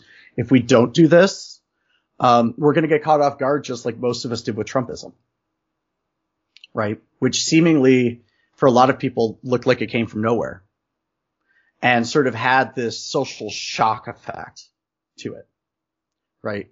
We can't let that happen again. We have to be prepared. Anybody that was paying attention to things Trump was saying leading up to him announcing he was going to run for president could tell you what his announcement speech was going to say, right? The problem is that most people that were in a position to or had a political disposition to oppose him weren't paying any attention to what he was doing. And we can't let that happen again. We saw what happened when people took their eye off someone like Donald Trump.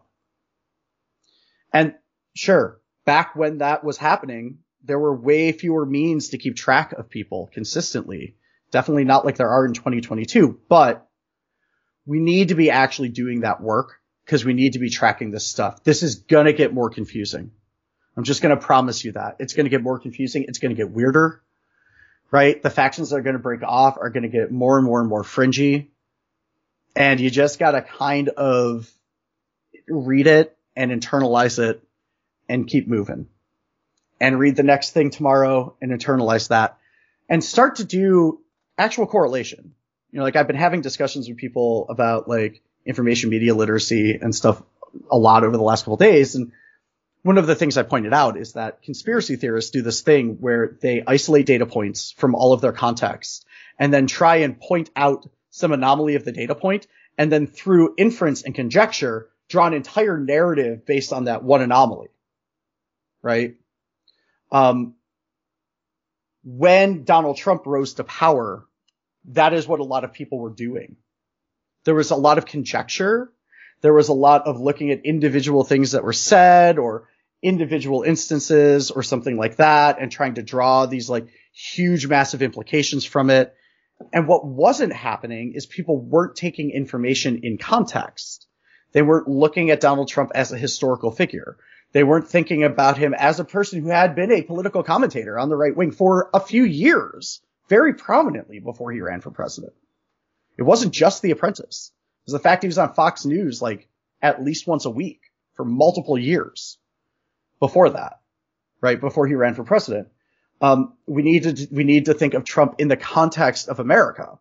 It wasn't just that a bunch of people voted for him because they were very racist. There were other things going on there. And that complexity is something we have to understand. The thing is that, again, this is going to get more complex and it's going to get weirder.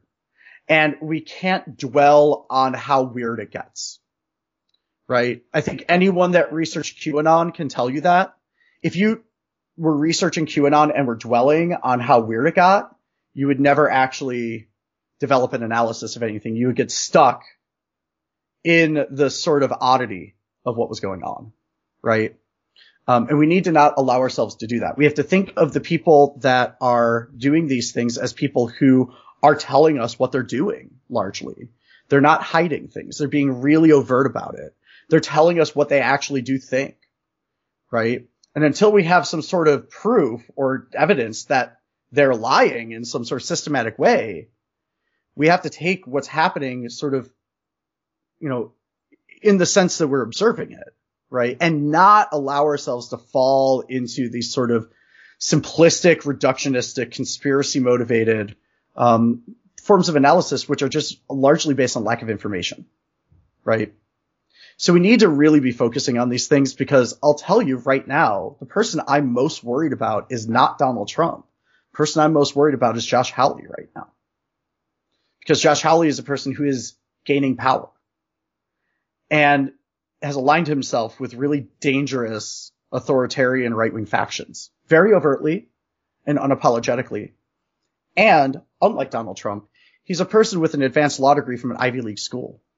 And he is, for his entire history, been considered one of the most articulate and intelligent people that a lot of professors or colleagues had ever interacted with, even if they disagree with him.